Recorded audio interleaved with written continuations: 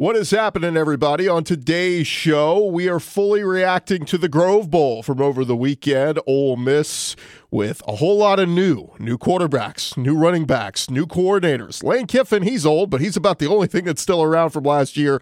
Lots of new stuff. We'll discuss it all coming up in just a second with our buddy from Locked On Ole Miss, Stephen Willis. He is going to break it all down for us. All of that coming your way right now on Locked On SEC. You are Locked On SEC, your daily podcast on the Southeastern Conference. Part of the Locked On Podcast Network, your team every day.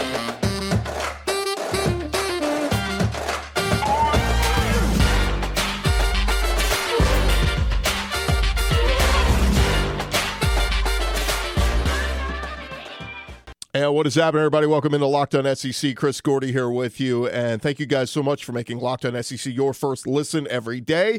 A reminder, you can find us wherever you find your podcasts, and of course, we're on YouTube now with the video version of the show, so you can do that as well. Let's waste no time. Let's jump right into it because we got plenty to discuss, recapping all the different spring games that have been going on the last couple weeks, and now we head over to Oxford, Mississippi, as the Ole Miss Rebels held their annual Grove Bowl over the weekend, and just like LSU, is LSU and Ole Miss having their spring games on Saturday, and all anybody wants to talk about is the quarterback. So we're going to dive into that in just a second, but we welcome in our buddy Stephen Willis, at the Stephen Willis on Twitter. He is host of Locked On Ole Miss. Stephen, what's going on, man? I'm doing quite well. It was fun to have the Grove Bowl this weekend, actually have a sample size to go off of when you're looking at what's going on, and it's pretty cool. I might have some hot takes today. I don't know. Well, let's dive into it, Stephen, because look, when everybody heard, we saw Luke Altmaier in the Sugar Bowl against Baylor. Matt Corral goes down with the unfortunate injury, and we get to see a little glimpse into what Luke Altmaier looks like. Some good, some not so good. It was a mixed bag. It is what it is. But some people were saying, okay, we can roll with Luke, but can we find an upgrade this offseason? And they thought they did. They reached into USC. They go get Jackson Dart, who had some nice games at USC and a nice talent, another Southern Cowboy to bring in here. Just had great success with Matt Corral. It was not good on Saturday, at least the first half from what we saw. And I know Lane Kiffin said afterwards, look, he was pressing. He was kind of doing some things saying, oh, man, I'm in my head here because I got to be the guy and I got to deliver. What did you make? Let's start with Jackson Dart. What did you make of his performance on Saturday? The first thing, Saturday was not good. But if you sit down and look at it, whenever things went well for him and he knew exactly where he needed to go and he wasn't pressured, it looked really good. The problem is that didn't happen very often. And he had a tendency to throw off platform when he didn't necessarily have to, and that forced inaccurate throws and interceptions and things like that. And if there's anything in this world that Lane Kiffin abhors more than turnovers, I don't know what it is. So if he does that, Luke Altmaier is going to win the job. But Jackson Dart, if he settles down, Jackson Dart reminds me a little bit of Matt Corral, but Matt Corral between 2018 and 2019, before Lane Kiffin got here, before he had his little come to Jesus moment in the spring of 2020, before all that happened, the same thing has to happen with Jackson Dart. The lights have to come on with him. If it does, he's going to be fine. He is unbelievably toolsy, and if you look at him when things go well, things just really pop with him. Now, the thing about with Luke Altmaier, we talked all the time. It's like, what type of quarterback needs to be there and win this job against somebody like Jackson Dart? What would be the perfect quarterback to do that? Somebody that's like, a Brett Favre type quarterback, a gunslinger. Well, the answer to that would probably be a Drew Brees type quarterback. Unbelievably efficient. Somebody you can always count on to take care of the football, just kind of machine-like methodically moves the ball down the field. That's what Luke Altmaier has done all spring. In the Grove Bowl, Luke Altmaier was intentionally forcing the ball down the field because he's trying to add that tool to his tool chest.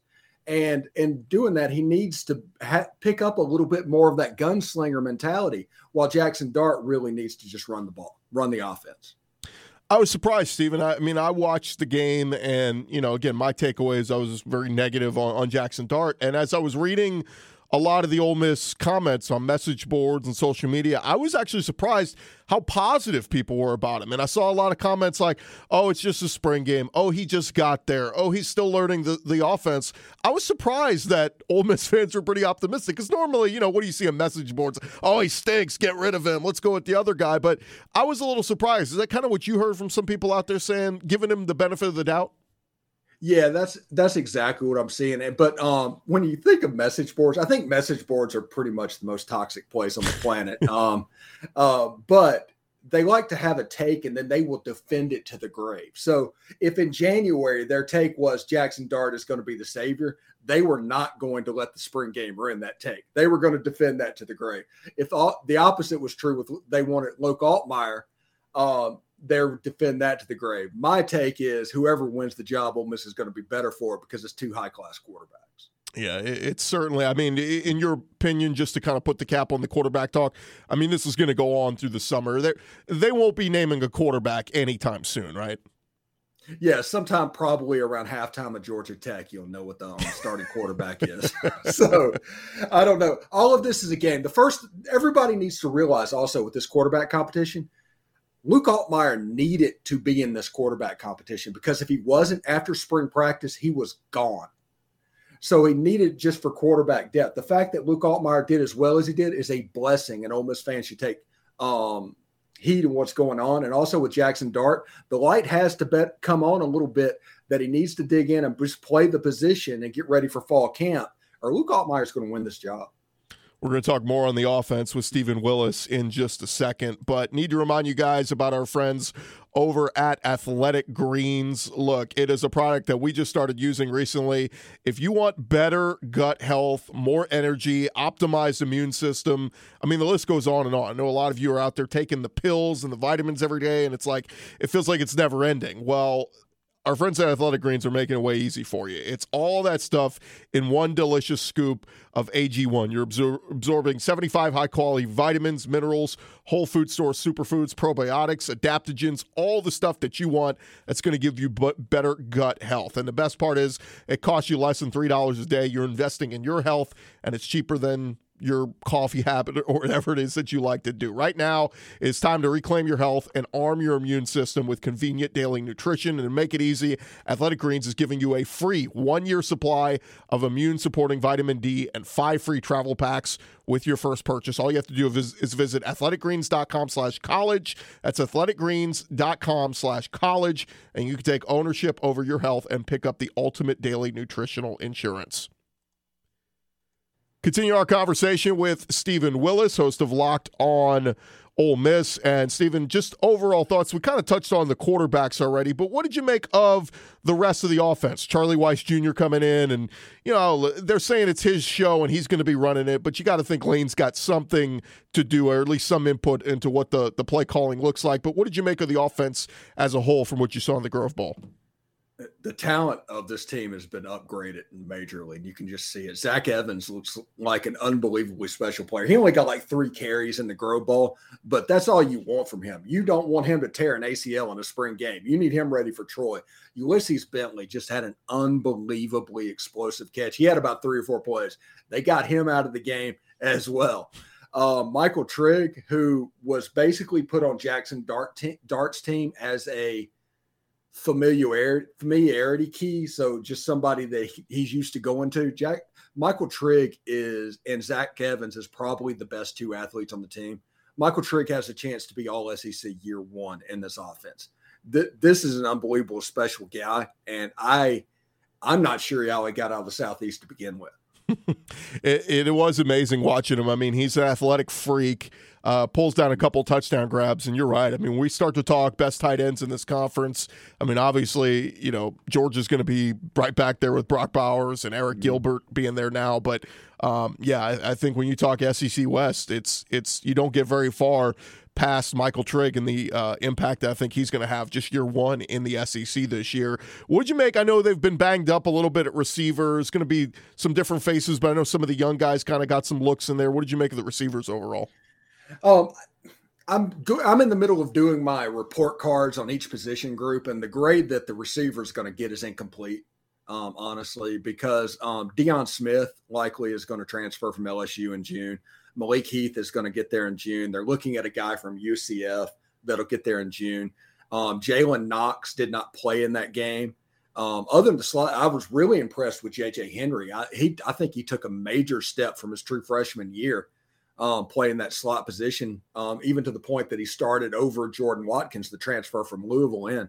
Jonathan Mingo didn't play in that game. So right now the grade would probably be incomplete when you look at the wide receiver position. Yeah, and that's what I thought with the, as critical as we want to be on Dart and Altmyer, a lot of those incompletions were drops.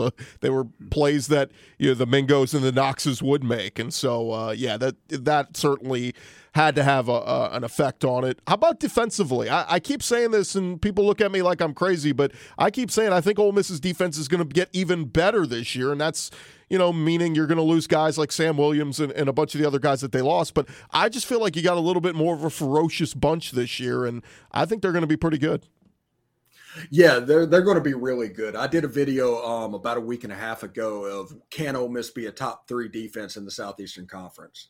And I don't think they can be Georgia, and I don't think they can be Alabama, but the rest, that next tier down, they could bell cow that through. Now, defensive line, this is a better defensive line unit that they had last year, and last year they had Sam Williams. But J.J. Pegues has a chance to be a dominant player. If Ole Miss ran a 4-3, he'd be a perfect 3 technique. But since Ole Miss kind of runs that 3-2-6 multiple, he's going to slot in really well on passing downs. Cedric Johnson's had 5 or 6 sacks last year. He came back. He's got a lot to do. And then you have like Jared Ivey and Isaiah Aiton and Jamon Gordon. And it just goes on and on and on. You can even get to Taiwan Malone, who's playing baseball right now, but he was a top 150 recruit coming out of high school that has a chance to be an excellent defensive lineman. The weak spot of this team is probably going to be at the linebacker position, just looking at it. Now, you don't know who the starters are, but Troy Brown is probably who they want to start, the transfer from Central Michigan, and also Kari Coleman, the transfer from TCU, to kind of fill that void that Chance Campbell and Mark Robinson left behind. Very athletic guys. They can absolutely do all the job, but the SEC game, as we know, is a little bit quicker. It's a little bit faster. So as a linebacker position, you need to make that read a beat quicker. You need to know exactly what's going on. And as a transfer, that could probably be a little bit of, a hindrance. But Ashante C. Strunk, Austin Keys coming back from injury, and people like that, the linebackers have a chance to be good, but they're probably the weak spot. Now, the opposite of that is the secondary. The secondary at Ole Miss, 6 players start. It's over half the defense. Right. But Otis Reese and Tysheem Johnson, Davis Nigmanuson had an interception in the spring game, just an unbelievably athletic feat. He's a guy that if he wouldn't have got COVID, has a chance to be a defensive MVP type player in the Army All-American game or whatever they call it now. Yeah. But he's out there playing in corner, and the guy that was going to be the corner is now a depth piece. And there's probably 12 players back in that 2 deep on the secondary end that can really, really play. Ladarius Tennyson playing that Jake Springer role as kind of an outside linebacker hybrid with a DB that's always near the line of scrimmage, played really well out here this spring. It is amazing, when we talk about the transfer portal, and yeah, they go get a couple guys from USC and all that, and the running backs from the Big 12, but it is crazy the intra-conference transfers. We mentioned Malik Heath is coming over from Mississippi State, Ladarius Tennyson, J.J. Pegues. I mean, these are guys in the SEC West coming to another SEC West school. It's going to be crazy when the season plays out because it almost feels like you got to think those guys are going to have a little bit of an extra chip on their shoulder playing their former teams, right? You would think that would happen. I kind of hope it would happen, especially when we play Auburn. We have bad luck against those guys for whatever reason. I mean, we go there last year in Auburn and we lose Matt Corral eventually. We have no starting receivers, and everything that could go wrong did. And if Ole Miss wins that game, they have a shot at the playoff. Yeah, you don't even think about that, and it's just a weird situation, but I hope they have a chip on their shoulder when Auburn comes to town. I do like Tennyson, and I like Pegues. Pegues reminds me almost a little bit of Paray Jerry back in the day. Yeah. And like I said, if it's he would be a 4-3-3 technique and be really good doing it. as a nose guard. I'm interested to see what he looks like. Is he going to be that Isaac Gross quick type nose guard, or what he exactly is going to do? Because Katie Hill, the big guy, the Terrence Cody type, yeah, we got that covered. And did I see he got in on a 2-point conversion? I mean, I know he did a little tight end at Auburn, but like that's yet another wrinkle. Lane Kiffin, I'm sure, will keep in his bag of tricks. Yeah, whenever he was at Oxford High, Oxford High won the state championship, basically running the Wildcat with J.J. Pegues at 300 pounds. Who's going to stop him? It's unbelievable. All right, more with Steven Willis in just a second, but need to take a quick second to remind you guys about our friends at BetOnline.net. BetOnline is your number one source for all your betting stats and sports informational needs. You can find all the latest sports developments, league reviews, and news, including this year's basketball playoffs. We're in the thick of the NBA playoffs. We've got the MLB season. It's just started up. We're about 2-3 weeks in now. All the stuff that you need to find before you go place your wagers and do all that stuff is for you at betonline.net. BetOnline is your continued source for all your sports wagering information, from live betting to playoffs, esports, the NFL draft odds. All of that is up there for you right now. Head on over to their website today. You can do so on your mobile device. Learn more about all the trends in action, and keep in mind, BetOnline, it is where the game starts.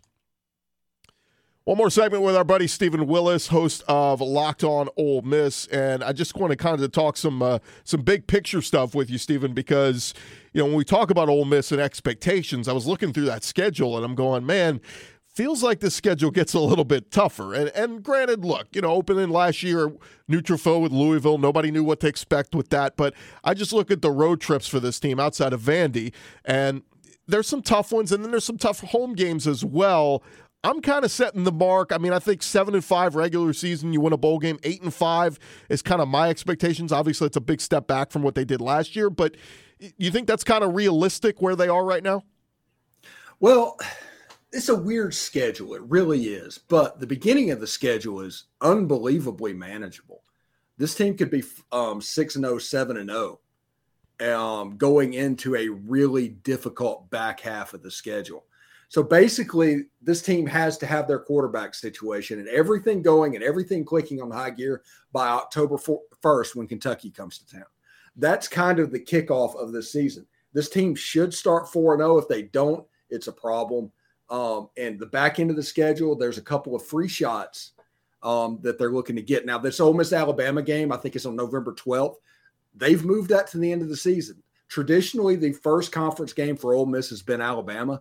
Moving it to the end of the season tells me that CBS views them as that potential doubleheader game that they used on the Texas A&M game. They're looking forward to the Ole Miss Alabama game. Now, if things go right and bounce right, I'm probably thinking 9-3, somewhere in there. If it goes wrong, I'm kind of with you, honestly. Yeah, and it's not to say that they go wrong. It's just it's tough. Like, I could easily see they lose a close one at home to Kentucky. Kentucky's added some more weapons on offense and defense as well. Could easily see them losing that one. Auburn at home. Again, you mentioned for some reason Ole Miss always kind of they give fits from Auburn. At LSU, I know LSU's down. I know they're kind of rebuilding, but Brian Kelly brought in a bunch of transfers there too. It's always a tough place to play. If it's a Saturday night in Death Valley, it gets even harder, even if LSU's, struggling. At A&M, people are picking A&M as a preseason top, not just 10 team, but top 5 team. And if all these recruits that they brought in play as freshmen and hit their stride, A&M could be a problem. Bama at home, of course, is always, the most difficult game. And then at Arkansas, not easy. So it's not to say like Ole Miss can be a good team. It's just good teams lose tough games in tough environments. Oh, that's just this league. There's really no way around it. One thing I'm looking forward to, and I think it is possible it could happen. Ole Miss is 6 or 7-0, depending on when they do, and the game in Tiger Stadium. I want to see that. 2014, Ole Miss went down to Tiger Stadium undefeated. Went down there, game days down there. It was an atmosphere like an old-timey Ole Miss LSU game. Yeah, low scoring. Yeah, it was 10-7 final. They didn't kick a field goal at the end, even though they were in range of Bo Wallace threw an interception. But that's not the point. The fans were unbelievably in it. LSU actually stormed the field. The point of this is when Ole Miss and LSU are competitive and it's a real game and LSU is up because they're playing against a higher-ranked Ole Miss team, that is a more special game than people realize. Yeah, I think that was the game Les Miles said after the game. Tiger Stadium is where opponents' dreams go to die. And everybody was like, oh, it's so awesome. Great quote from Les. Last thing for you, Stephen. How much, the Egg Bowl is going to be tough. Mississippi State's going through a little transition as well, but Will Rogers is back. Of all the teams that are trying to figure out the quarterback spot in the SEC, Mississippi State seems to have theirs figured out. Is that still a game that Ole Miss needs to worry about? Obviously, it's the rivalry game, but it does feel like, you always get Mississippi State's best shot.